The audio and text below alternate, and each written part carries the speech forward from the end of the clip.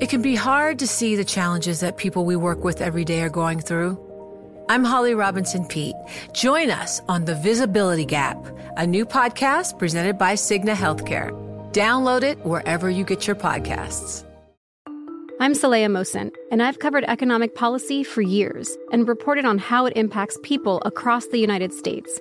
In 2016, I saw how voters were leaning towards Trump and how so many Americans felt misunderstood by Washington. So I started The Big Take DC. We dig into how money, politics, and power shape government and the consequences for voters. With new episodes every Thursday, you can listen to The Big Take DC on the iHeartRadio app, Apple Podcasts, or wherever you get your podcasts.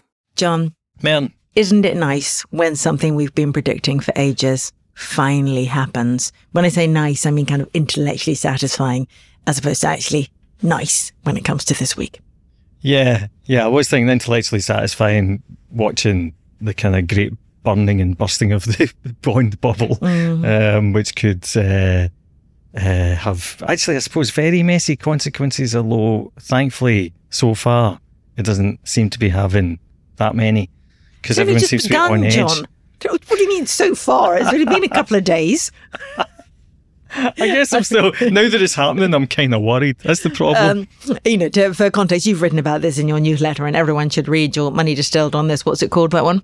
It's the bond market was in a bubble, now it's bursting. Now it's bursting. Or was it? No, the bond bubble. Okay, the precise headline is not something relevant. happened to Basically, it. There's a bond bubble. Yeah. There's a bond bubble. It's ending. It's done. Yields have gone to highs we haven't seen for ages across the board. It's happening in every single market. Years. You can't blame Liz Truss because she's got nothing to do with Germany or the US, as far as we know. Right? So we're seeing bond yields going up everywhere. That's got consequences for so many things. It's almost ridiculous. But of course, one of the consequences, of course, is for governments, because this means that their debt payments go up and up and up. We already know that across the developed world, debt to GDP is 100% plus, up from 70 to 80% before 2008. So, this is massive. And when your interest costs go up on that, you're in a lot of trouble. What do you cut?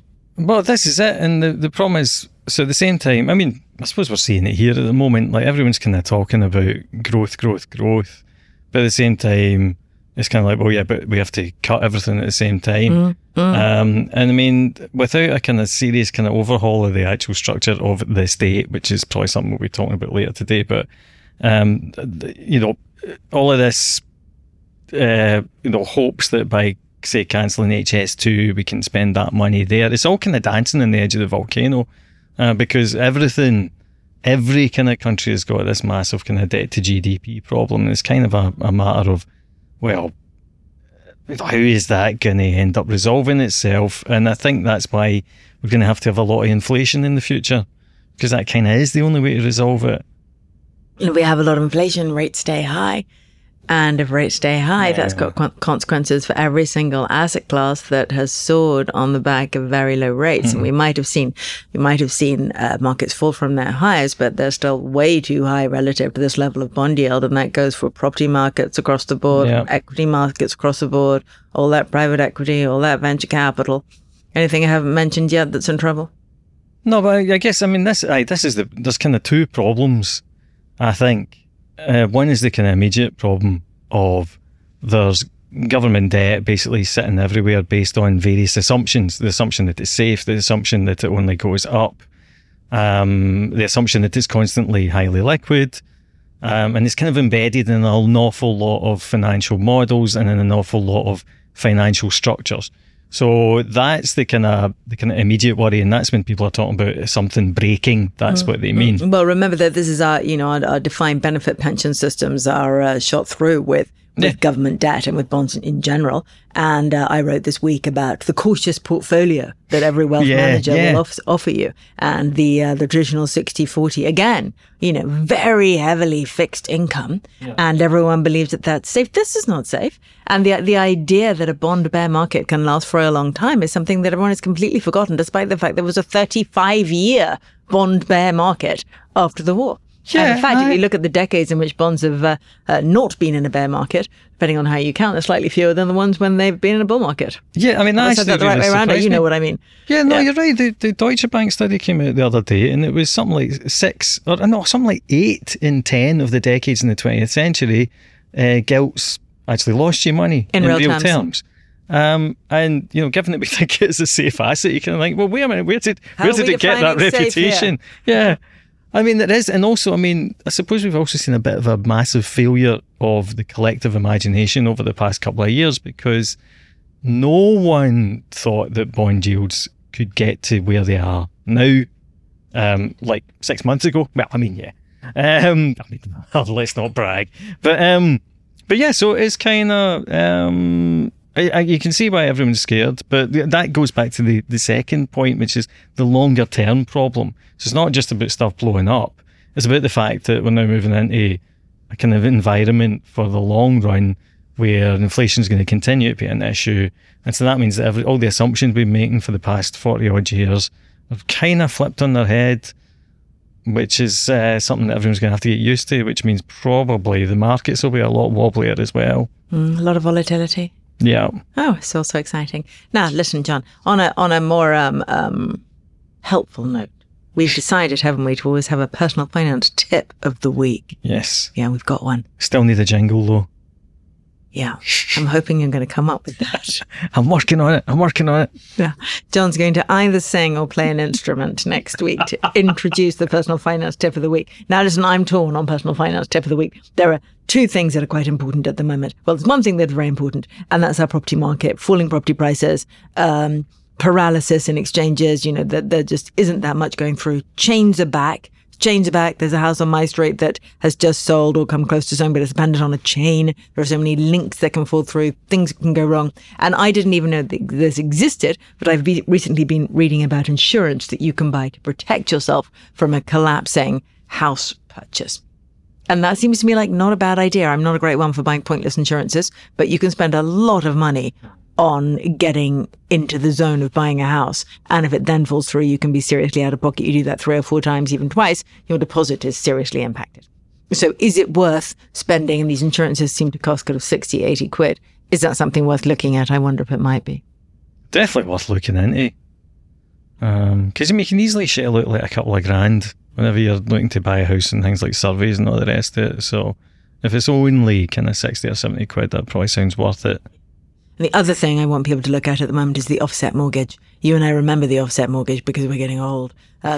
We remember it. We remember another day long ago when interest rates were not zero. When if you had savings, you could offset them against the debt on your mortgage, and that would bring down your mortgage payments every month, and it was kind of useful. It's time to look at those again. If you've got a mortgage and you've got savings, go have a look at some of the offsets. They're pretty useful. Excellent tips. Welcome to Merrin Talks Money, the podcast in which people who know the markets explain the markets. I'm Merrin Somerset-Webb. This week, our guest is Jeremy Grantham, co-founder of investment firm GMO. Grantham is well known for his analysis of bubbles and for his bearish forecasts that have come at pretty useful times, such as in 2000 and 2008. In our conversation, we talk about where valuations are, where we expect the market to go, and why this has been one of the greatest bubbles of all time.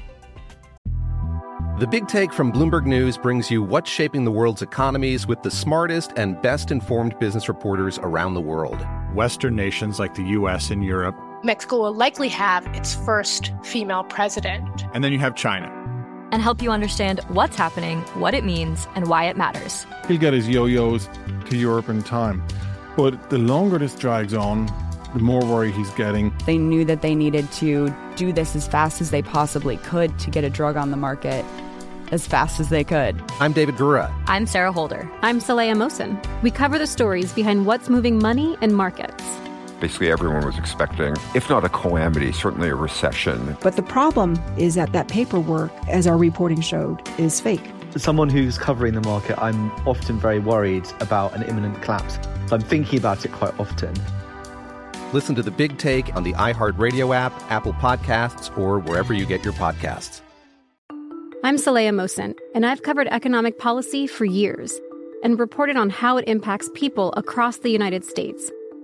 In 2016, I saw how voters were leaning towards Trump and how so many Americans felt misunderstood by Washington. So I started The Big Take DC. We dig into how money, politics, and power shape government and the consequences for voters. It's an election year, so there's a lot of focus on the voters that TikTok is reaching. The initial reaction is like, oh, things are looking so resilient. I don't want to be too pessimistic, but I just don't see the political will down in Washington right now to change their tune. I think the American electorate has been signaling that it expects a rematch of the 2020 election. These are unprecedented times. With new episodes every Thursday, you can listen to The Big Take DC on the iHeartRadio app, Apple Podcasts, or wherever you get your podcasts. Jeremy, thank you so much for joining us today. It's a pleasure. Now, last time we talked, which was just over 2 years ago, towards the end of 2021, middle of August 2021, I think, you and I had a conversation where we talked about how we were in one of the greatest bubbles in financial history, which seemed pretty obvious to you and actually pretty obvious to me at the time, not so obvious to everybody else or some other people. And we talked about where investors could hide from the craziness of that bubble, although we couldn't find very many places. And the best advice you gave my listeners at the time, which was purely absolutely brilliant, and I hope that they all took it, was to rush out and get the longest fixed rate mortgage on their house that they possibly could. So fingers crossed lots of them did that and are sitting there with a 10-year mortgage of 1 to 1.5% instead of 6 to 6.5%. Yeah, well, if a handful of people did it, we could feel justified. I think so, if we saved anybody. So let's talk about that great bubble. It was excellent timing, and hopefully the listeners also rushed out and sold their overpriced equities because 2022 saw the beginning of the popping of that bubble. And I'm saying the beginning because I'm guessing that what you're going to tell me is that we are only partway through that bubble collapsing. So where are we with the whole thing now? Well, everything was proceeding perfectly well. And the great bubbles take their time. Quite a few years going up, quite a few years coming down, and the market suffers from attention deficit disorder. So it always thinks every rally, the beginning of the next great bull market, and so on. But there were some definitely original interferences with this deflating period. The first of them was what I call the presidential cycle, which I wrote about, suggesting we would have a timeout because there's never been a serious market decline between October the 1st of the second presidential year and the end of April in the third year, because the administration would like to have a strong labor market running up to the election. And they realize, of course, that economics moves rather slowly, a lot of inertia. And so they have to stimulate it a year and a quarter before. And so that's the period of stimulus. And since FDR, there has never been a big decline. And the average gain in that 7-month window equals the remaining 41 months, it's amazing, of the 4-year presidential cycle. It seems impossible, but it's true. Check it. And the average gain is about 15% in that window. And this time we had 13 or 14. It was right on the nose. So we had a typical presidential cycle rally. And we had a strong January bounce. If you've wiped out the growth stocks, the following January, you always have a great bounce, even if the bear market is not over. The perfect example would be 2001. The tech bubble was huge. The growth stocks got hammered in 2000. They were down 50% and then rallied a bit at the end of the year. And then in January, they had a huge rally, 8 or 9%. And so we should have expected the same. And basically we got it.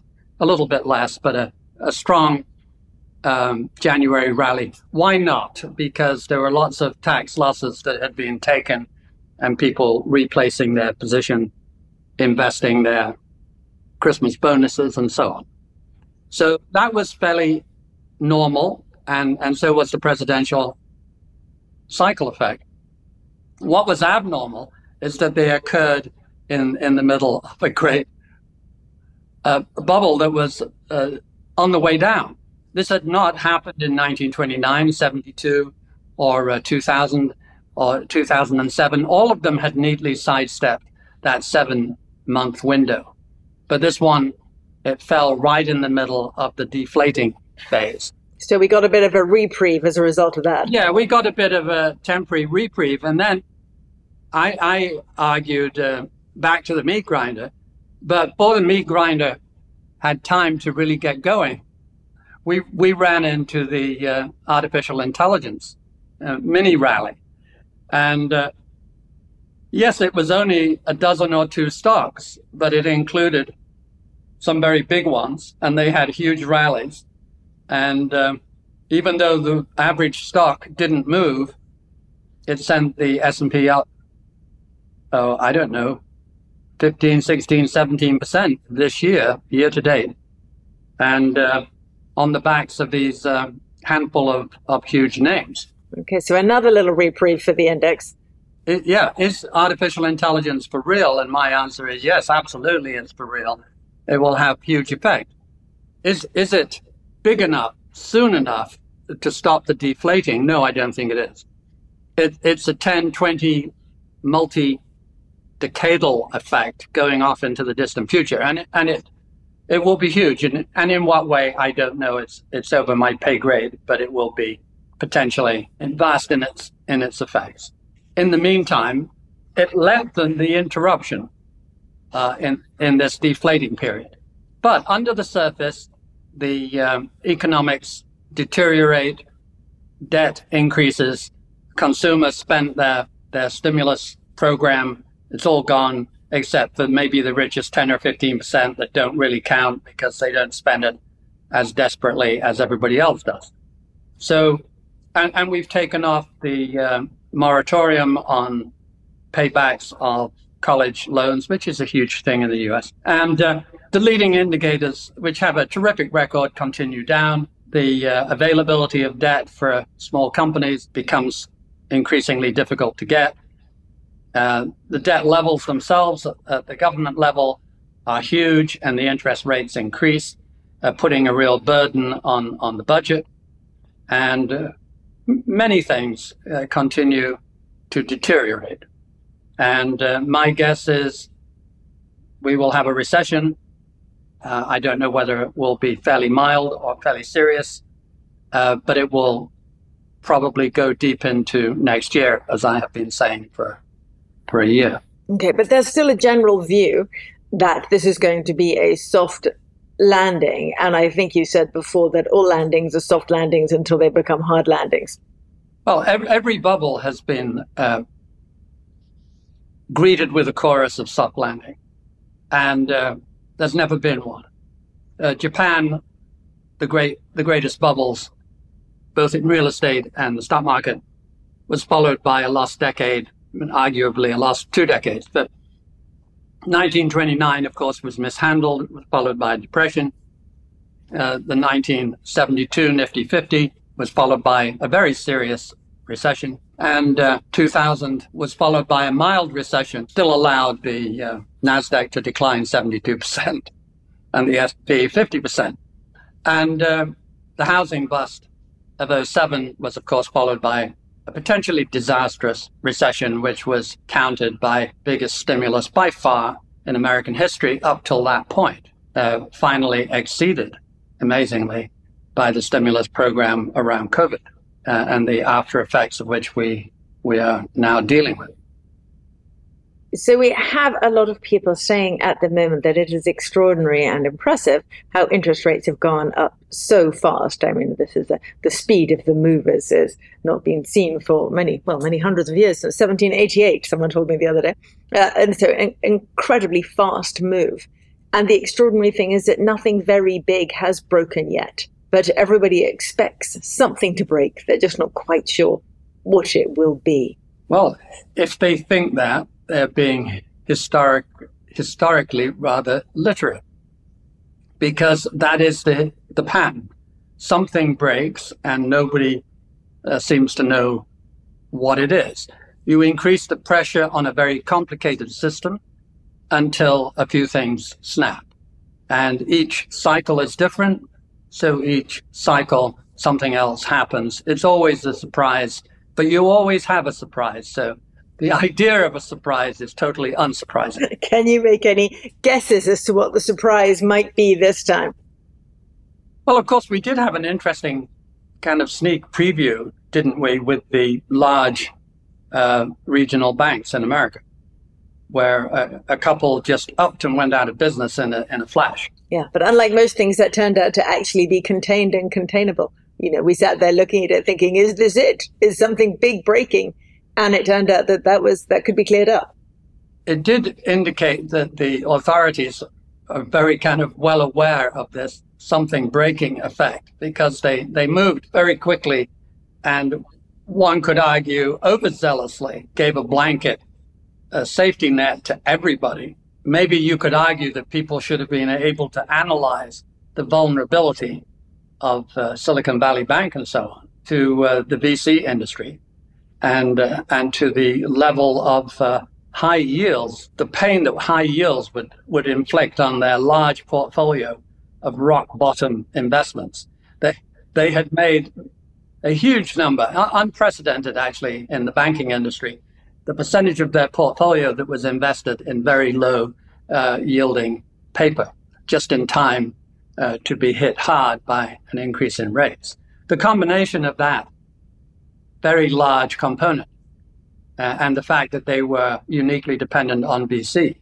And VC is itself, along with real estate, kind of guaranteed to take a lot of pain in these kinds of cycles. The VC industry has been the only part so far that has moved along at a much quicker pace and is fairly deep into trouble.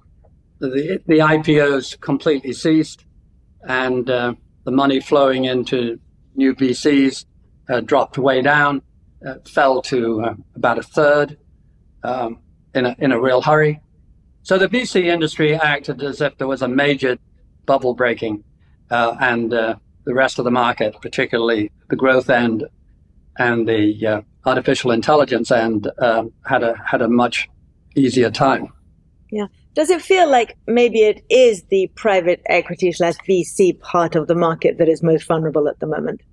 And you've got a lot of debt piled up in there. You've got a lot of companies that are burning cash fast and require more cash put in. We're hearing quite a lot about private equity businesses having to borrow at unexpectedly high rates. And we're wondering what happens over the next couple of years in that industry. It's plausible that they would feel the pain quickest. Everything to do with real estate, of course, is pretty much certain, although the delays and special cases there are much more impressive. But eventually, it grinds through. And when you lower the mortgage, people can afford to pay more, and eventually they pay more and push up the prices. So at 3%, you're paying $400,000 for your house. And when the mortgage goes to 6%, you suddenly realize you can't afford to buy the house. You pull your bid, market backs off, and eventually the prices come down. So mortgages move to fill the available affordability, and house prices do exactly that. They're not reliable in the short term. They're incredibly reliable in the long term. And over a 40-year period of driving down mortgage rates, of course, you drove up house prices all over the world, pretty much. And now that rates have gone up, of course, it will drive down. And the ones that flow through quickly, some of the Scandinavian countries like Sweden have a fairly severe housing pullback. The ones that have a more convoluted system, more locked-in mortgages like the US, they take their time. But eventually, people can't afford to buy a house at a high mortgage, and the prices come down. So that's pretty reliable. Yeah, and you can see that happening across the world, can't you? You can see house prices coming down all over Europe, in Canada, beginning in the US, particularly in Scandinavia, and in the UK, it's increasingly obvious as well, because we're at that point where no one's buying and no one's selling. We're at the paralysis stage before you would expect prices to fall quite dramatically.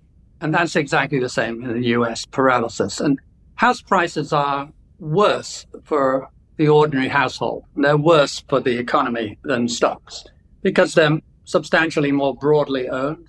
It's really an important part of the median family's income picture and capital picture, and it is not stocks on it.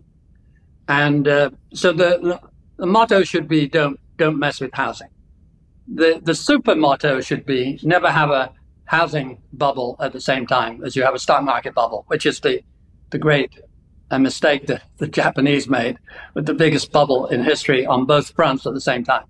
But although we didn't get carried away with ridiculous subprime this time, the multiple of family income actually went higher than it did in 2007. So in terms of actual long-term vulnerability posed by overpricing, this housing market was more overpriced. And it was accompanied by a much more overpriced and classically bubbly stock market than 2007. Okay, so we can see it working its way through the housing market across the world. But obviously all the stock markets are different because they've come out of this bubble at different valuation levels, with the US possibly being the most expensive. So what can we expect to see happen to the US stock market in particular now? The most vulnerable area would, in my opinion, is the Russell 2000 is a good measure of where the vulnerabilities will be. The Russell 2000 often has no collective earnings at all. It has a very high density of zombies, companies that really can only pay their interest payments by issuing more debt. It has never been higher than it is today. And they have a very high ratio. Something like 40% don't have positive earnings. And they have record debt. They have never had this kind of debt. So they're vulnerable on the debt front, vulnerable on the financial front, and vulnerable on a broad economic front. And this is the interesting thing. The Russell 2000 is not up in real terms for the last year. It's not up over 2 years. And really surprising, it's not up over 5 years. It's actually down quite a bit over 5 years. So it is showing its vulnerability. And it brings up a kind of sidebar. Why don't people state everything inflation adjusted? We always did in the 1970s, 80s, and 90s. And we have now forgotten because we had a 25-year window where inflation was dribbling down towards nothing. And we lost the habit because people think, oh, well, the S&P 500 is almost at its high. The S&P 500 is about 18% below its high. Its high a year and 9 months ago. And there's been decent inflation in that window, at least 7, maybe 8%. Plus the market is down, in any case, about 10%. The markets are not doing as well as people think because they have lost the knack of taking off inflation. Inflation is every bit as painful as any other percentage point loss. But it isn't, though, is it? I mean, it isn't in people's minds. I mean, in some senses, this is a great way for things to be brought back to ground by a couple of years of relatively high inflation, so people don't feel like they're losing all their hard-earned money. They don't feel as though their house prices collapsed, etc. If it only happens in real terms as opposed to in nominal terms, generally people feel happier about it. You're right. They're more easily misguided into thinking they're doing fine, except when they go to the supermarket where the reverse end, if anything, they over-respond to. So they come out of the supermarket thinking that inflation will crush them, and they accept a £10,000 loss on their house from inflation without even noticing it. The other thing, though, is it does take down their debts, inflation. So there is an offset. If you have a very big mortgage and you have 10% inflation, you owe 10% less. And that, sadly, has always slipped through unnoticed also. Yeah, and then if your salary goes up at the same time, if your salary matches inflation, then in some senses, for a lot of people, an inflationary environment, as long as it doesn't get out of control, in a situation like this, isn't too bad.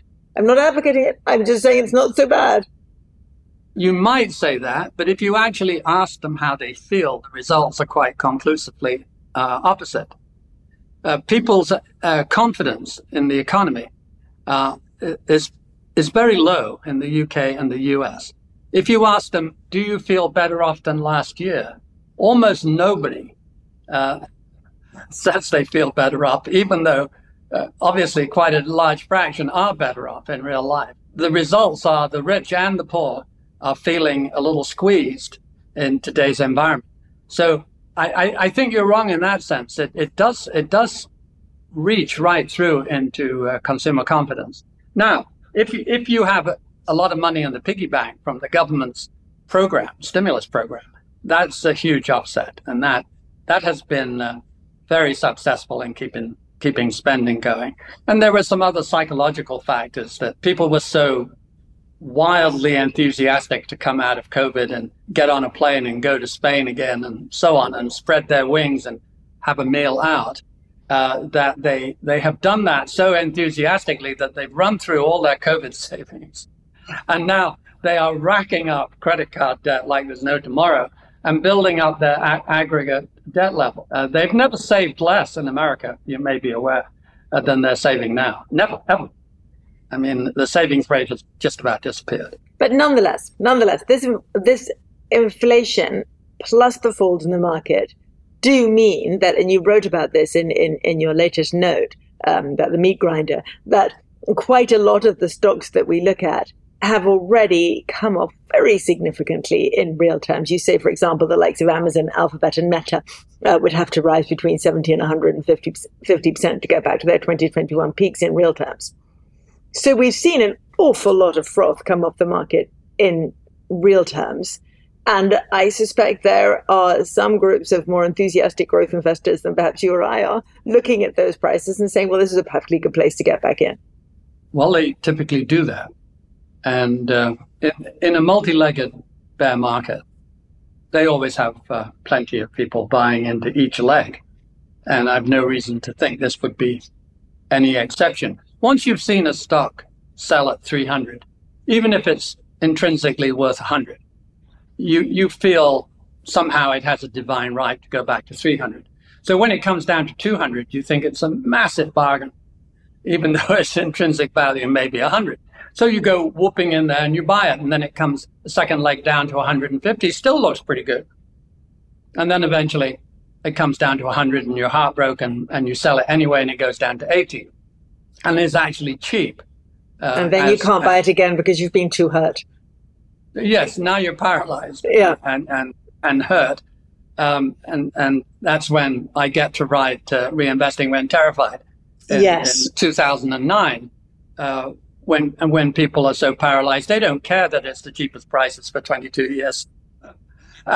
And GMO's famously, allegedly bearish forecast had double-digit real returns for 7 years in everything, including the S&P 500. Yeah, but you had to be brave in 2009, didn't you? I mean, there were several strategists. You were possibly one of the loudest voices saying, if you buy now, you've got an excellent chance of making extraordinary returns over the next decade. It was hard to do. Why do you have to be brave? I would argue you have to be brave buying when prices are extended and high, because you're much more likely to lose money. It's just a perception. But the real bravery required is to buy when the market is smashed down to a bargain. Seems to me very little. But that's not now, is it? No, that is not now. If you look at the most predictive measures, and Mr. Hussman does the best of those, very detailed historical record of which ones actually do the best predictive measure. It isn't Warren Buffett's price to book compared to GDP. It's an interesting, more sophisticated measure of earnings, taking out financial companies and so on. And those measures are about as high as they have ever been today. They're in the top 2 or 3% of all time. There's a spike. There's a spike in 2000, and there's a spike in 2021. And this is above 2000, but below the spike in 2021. But we are right up there. In order to get the market down to a level where it would typically out-yield the long bond by 5%. Which it should.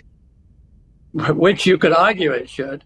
The market would, just sheer arithmetic, the market would have to drop by more than 50%. This is not my forecast. I have a very genteel forecast that anything below 3,000 would make me think that it was reasonable. And if everything works out badly, which it sometimes does, I would not be amazed if it went to 2,000 on the S&P.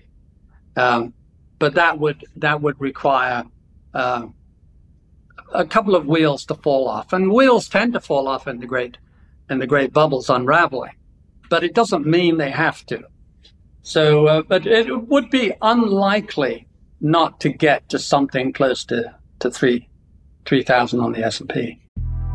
The Big Take from Bloomberg News brings you what's shaping the world's economies with the smartest and best-informed business reporters around the world. Western nations like the US and Europe. Mexico will likely have its first female president. And then you have China. And help you understand what's happening, what it means, and why it matters. He'll get his yo-yos to Europe in time. But the longer this drags on, the more worry he's getting. They knew that they needed to do this as fast as they possibly could to get a drug on the market as fast as they could. I'm David Gura. I'm Sarah Holder. I'm Saleha Mohsen. We cover the stories behind what's moving money and markets. Basically, everyone was expecting, if not a calamity, certainly a recession. But the problem is that paperwork, as our reporting showed, is fake. As someone who's covering the market, I'm often very worried about an imminent collapse.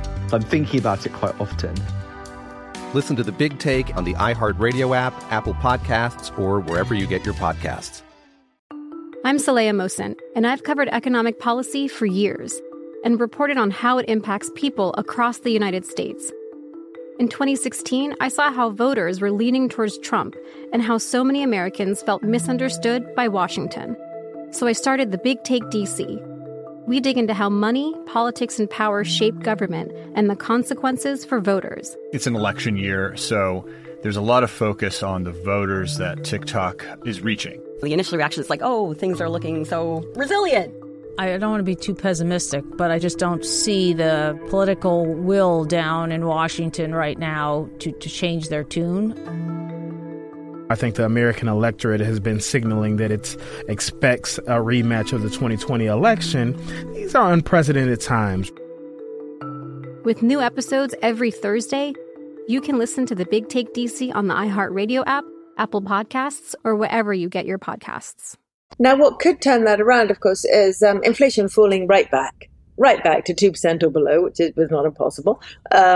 And interest rates then falling back as well, because we know, don't we, that markets really like low, steady inflation. We know they really like low, steady interest rates. We know that they hate high and volatile inflation. So, and there is an expectation in large parts of the market, although I think that's being tested over the last couple of weeks, there has been an expectation that eventually inflation would end up back at target and that we would see rates begin to come off. Now, the higher for longer story is beginning to get a bit more traction, but that's relatively recent. So a shift in the inflation or interest rate environment would change things. The model that Ben Inker and I did 20 years ago, it's got a very, very high correlation. Explaining PE. It doesn't predict it. It just says, how do we get here? It turns out the market is really a coincident indicator of comfort. What does it take to make a portfolio manager comfortable in an institution? And the answer is, as you suggest, steady inflation around 2%. It hates inflationary spikes and very high profit margins. And profit margins have been drifting down. And more than people realize. And inflation has been bouncing around, but it's part of the scenery now. And the model says a Shiller PE should be about 16.8, which is decently above average and doesn't sound ridiculously low. And that's because the profit margins are still decent. But what is it? Well, a few weeks ago, it was 29.30. So it was not responding in the normal way. This is only the second time. It had a bit of a holiday in 2000. Our model said we should have the highest PE in history. Everything is perfect. And the market said, you're darn right, and went much higher than that even for 18 months. That's you could argue, the far and away the outlier in speculative craziness. And the second time was when inflation spiked in 2022, or was it 2021? 2021. 2021. It started. Yeah. In the summer of 2021, you had a rapidly rising, unexpected inflationary jag, and the market continued to rise for the whole half year, and so you had a huge divergence in our model. And the first half, the wipeout in the first half of 2022 was the biggest decline in the first half of the year since 1939, incidentally, in real terms. But it didn't close the gap, because inflation, the longer it stayed there, the worse the model got, and the profit margins began to decline a bit. Well, that was interesting. Profit margins beginning to decline, wasn't it? Because one of the things that we've talked about before is how extraordinary it is that something that always mean reverts, i.e. profit margins, did not mean revert. And a lot of us have been waiting to see profit margins start to come down. They didn't, and they didn't, and they didn't. And even now, it's a pretty gradual erosion. Yes, it is. And if you want to further narrow that story to what they now call the Magnificent Seven, there has never been, ever, such a divergence in favor of the U.S. in total corporate earnings. Since 2010, so this is a recent event, the U.S. has outperformed the rest of the developed world by about 70 percentage points. So you could say, well, in that case, they should have done 70 percentage points better, and they did. More than that, because the market always goes in for double counting. So if you have unexpectedly good profit margins, you get an unexpected increase in price earnings ratio, which also happened. Any case, if you go back to the 70% outperformance and you take out the then so-called FANGs, you find that the 95% or more, the ordinary American stocks looked very much like the rest of the world. Their performance was a little bit better. Their earnings were a little bit better, but in the normal range. And then you have the Magnificent Seven, whose performance in earnings was unprecedented by a wide margin, and whose performance in the stock market was even more unprecedented because they not only had the earnings, but they had a steady rise in PE. So you had the sudden emergence of multi-trillion-dollar market caps. Quite an amazing world. And culminating in this year, where if you took out the Magnificent Seven today, the S&P would not be up for the year. It may be up a point, but little or nothing. And all of the 10 or 12 point rally is carried by the Magnificent Seven. There has never been such a narrow market. Now, what will happen to them is a very interesting question, is it not? Will they continue to grow and become 70% of the entire world's market cap? Will they be attacked by governments? Will they attack each other, grow into each other's markets, and beat down their profit margins? Will new technologies arise and run the iPhone or whatever? Who knows? I noticed back in the Nifty 50 of 1972, that's when 50 high-quality companies like Coca-Cola and IBM went to a 50% premium in fair value against the market. It's the one time when quality stocks had a huge bubble. And one of the reasons was that none of them had failed.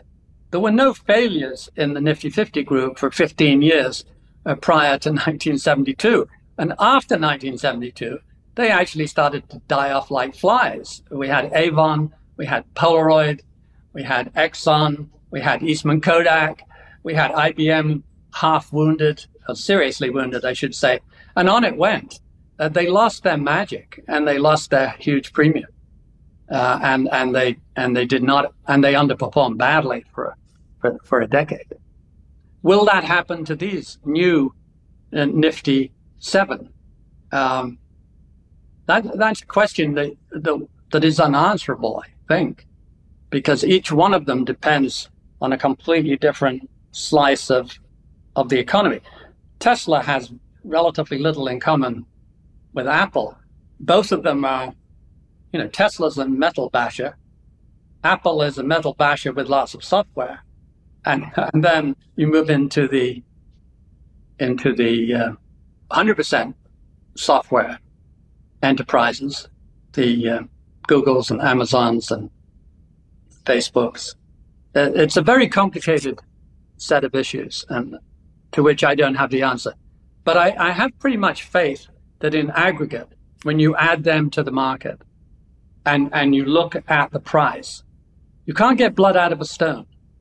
if you've sent the Schiller PE up towards 30, you are unlikely to get more than a 3% real return out of that, the reciprocal of 30. And the market really expects twice that, doesn't it?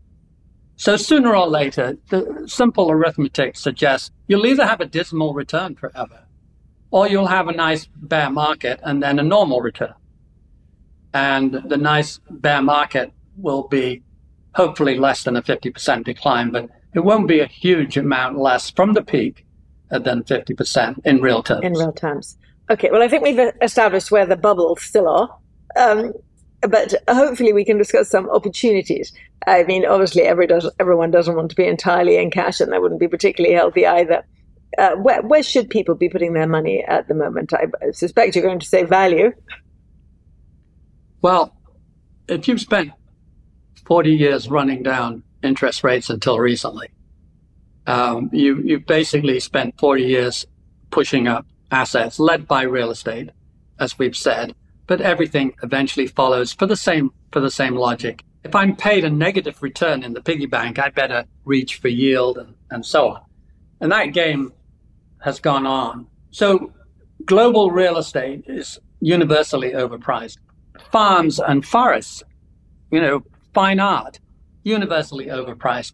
The aberration is the stock markets outside the US. Why were they so ordinary is slightly bewildering to me. I suppose 2000, the tech bubble was a bit similar, but it seems a little implausible that your typical assets like real estate would become overpriced everywhere from Canada to Australia. And yet in the stock market, most of the markets were kind of overpriced, but ordinary. Ordinarily overpriced. Reasonable, yeah. Ordinarily overpriced, and a few were underpriced, and they were investable. And not just emerging markets, but the developed world outside the US was investable and is investable. So Japan, most of Europe, the UK, there is some, we always look at the UK and Japan, John and I think they are the cheapest markets.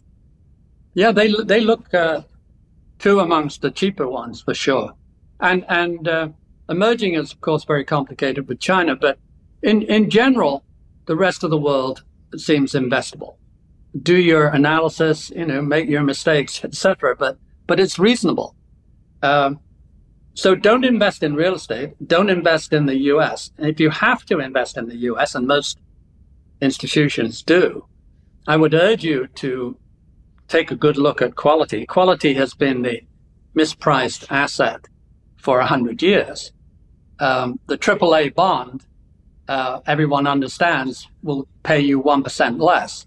The AAA stock has paid you 0.5% more. Now, what the heck is that? Actually, I can explain it.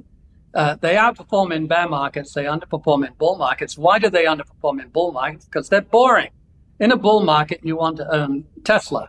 You want to own meme stocks. You want to own what's flying. You don't want to own Coca-Cola. It's just too boring.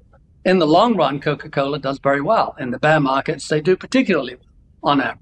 But that's a free lunch. It's the only free lunch. It was totally missed by the pensions and farmers of the world back in the day.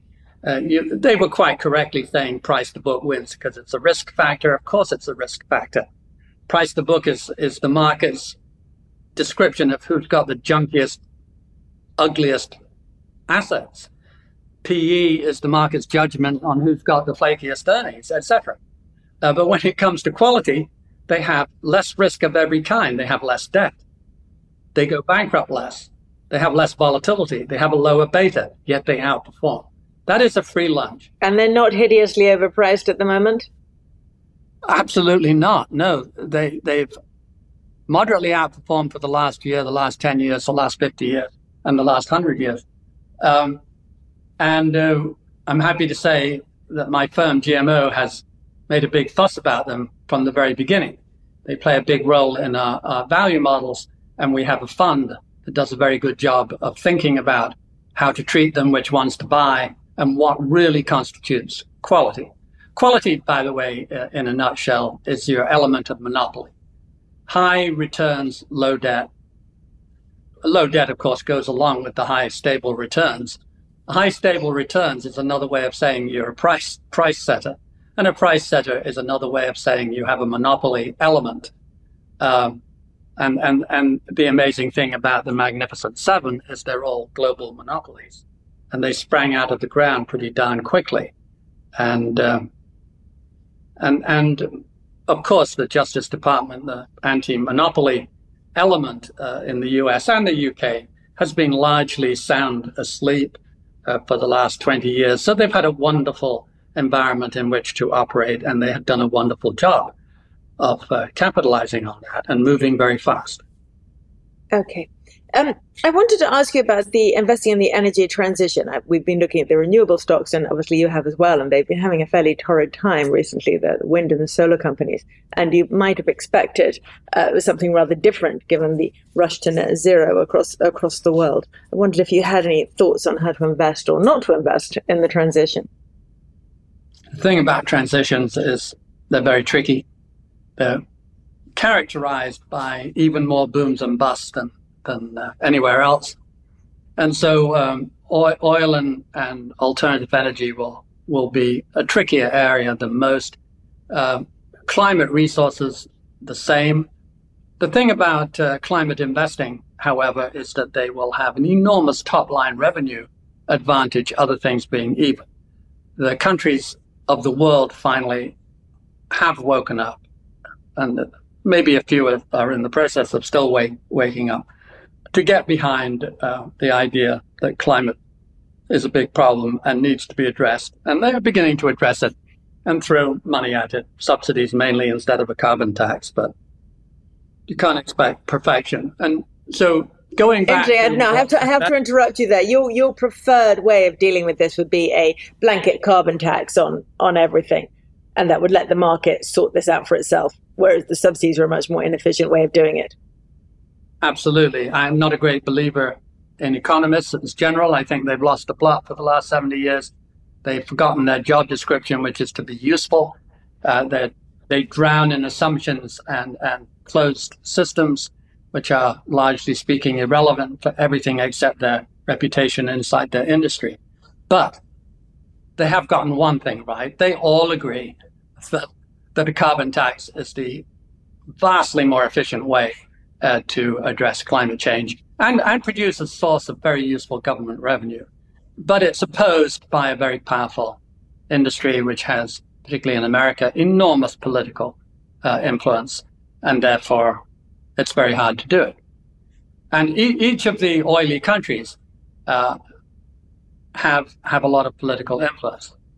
So Australia, Canada, the UK, and of course, in spades in the US. But I just wanted to finish that you asked the question what to invest in, and I said, if you have to invest in the US, look at quality, but also climate change is going to outgrow the rest of the economy by a lot.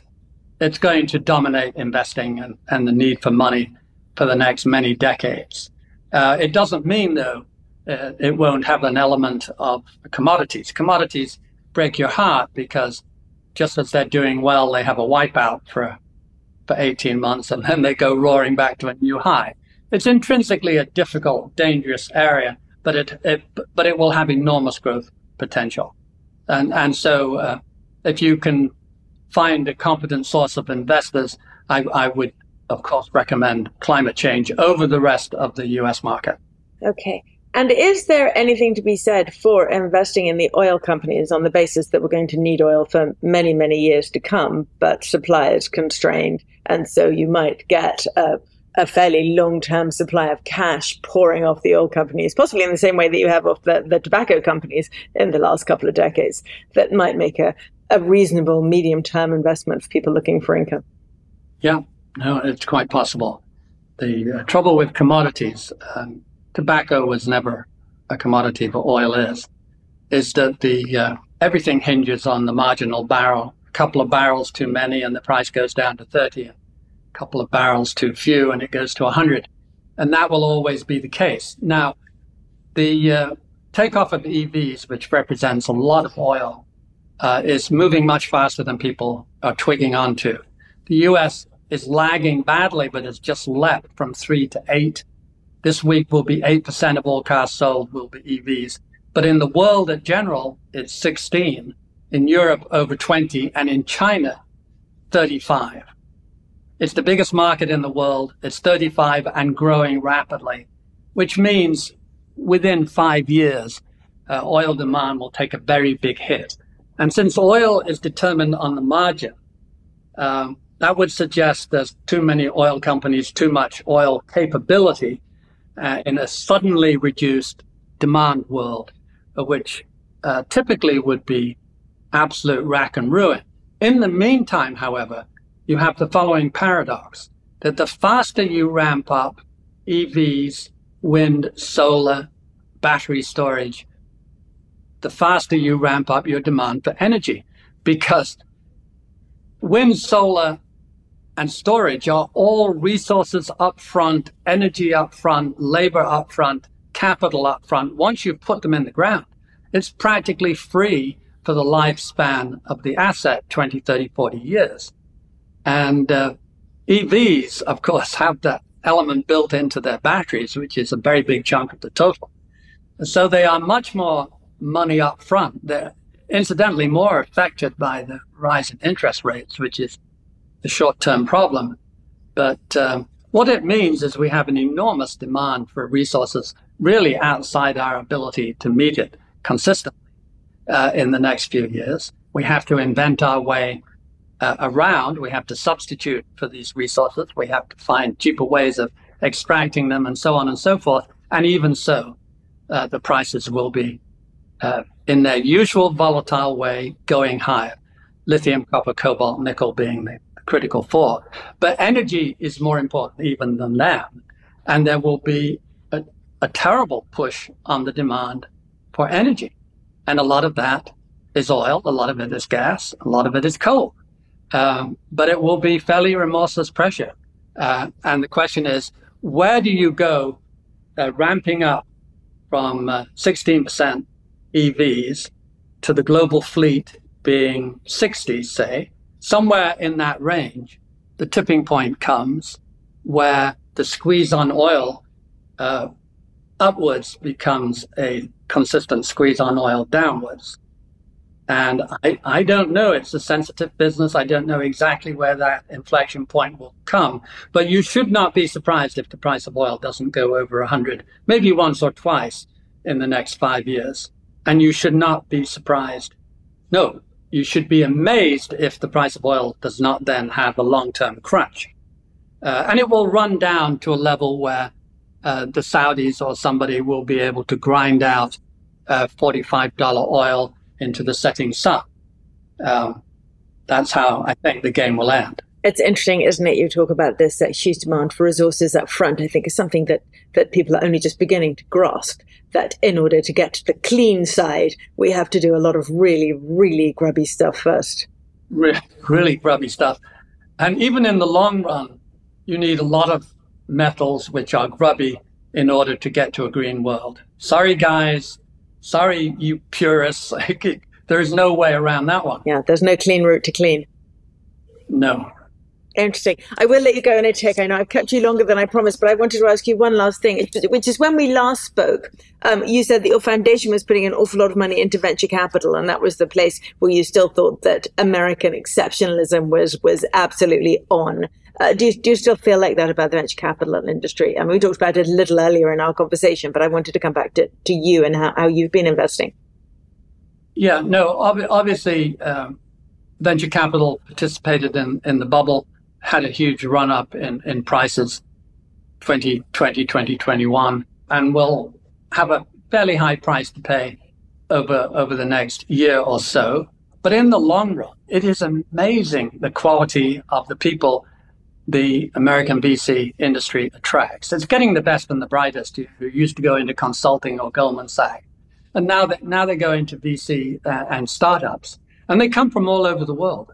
At least a quarter of the bosses of all the VC companies we talk to were not born in America. And What an achievement for the US. We have the great research universities, 15 of the 20, and most of the rest are in the UK. But the 15 great research universities are the bedrock for so many of these VCs. And you add that to a societal attitude to taking risk in the US is simply much better than Europe. We will forgive people a failure. If they go into a startup and they fail and they come back 4 years later with another bright idea, they'll get funded and it will hang over their heads in most parts of the world if you fail, but not in the US. No, we have a wonderful aggressive attitude to risk taking, and we need to, because the whole future of transferring to green is 1,000 problems need solving. We need entrepreneurs, we need research, we need breakthroughs, and we need to keep moving fast. And in the end, the theory should be that VC, because it's riskier, has more failures. Because it has more failures and more risk, it should have a higher return. And the practice is that it has.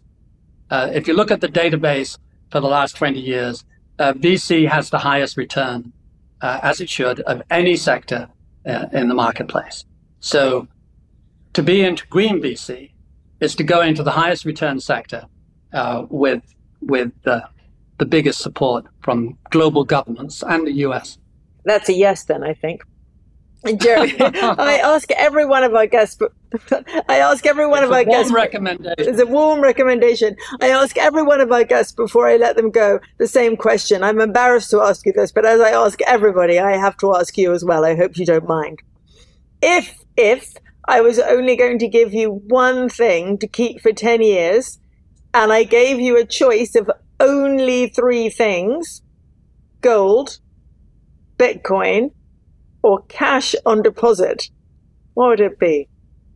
I'd take gold. I'm not happy with gold, but in a world where inflation could come back, I think I'll take gold. Bitcoin is, of course, an elaborate scam, really. But gold is the least bad of the 3. Brilliant. Least bad is good enough for me. Jeremy, thank you so much.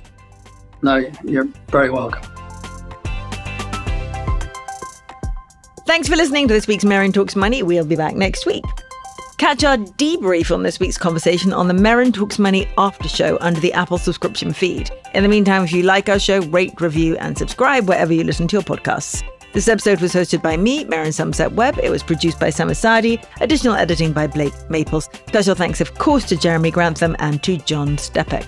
Finally, be sure to sign up to John's daily newsletter, Money Distilled. I know I always say that you won't regret it, but trust me, you really, really won't. The link is in the show notes. I'm Saleha Mohsen, and I've covered economic policy for years and reported on how it impacts people across the United States. In 2016, I saw how voters were leaning towards Trump and how so many Americans felt misunderstood by Washington. So I started The Big Take DC. We dig into how money, politics, and power shape government and the consequences for voters. With new episodes every Thursday, you can listen to The Big Take DC on the iHeartRadio app, Apple Podcasts, or wherever you get your podcasts. The Big Take from Bloomberg News brings you what's shaping the world's economies with the smartest and best-informed business reporters around the world. We cover the stories behind what's moving money and markets, and help you understand what's happening, what it means, and why it matters every afternoon. I'm Sarah Holder. I'm Saleha Mohsen. And I'm David Gura. Listen to The Big Take on the iHeartRadio app, Apple Podcasts, or wherever you get your podcasts.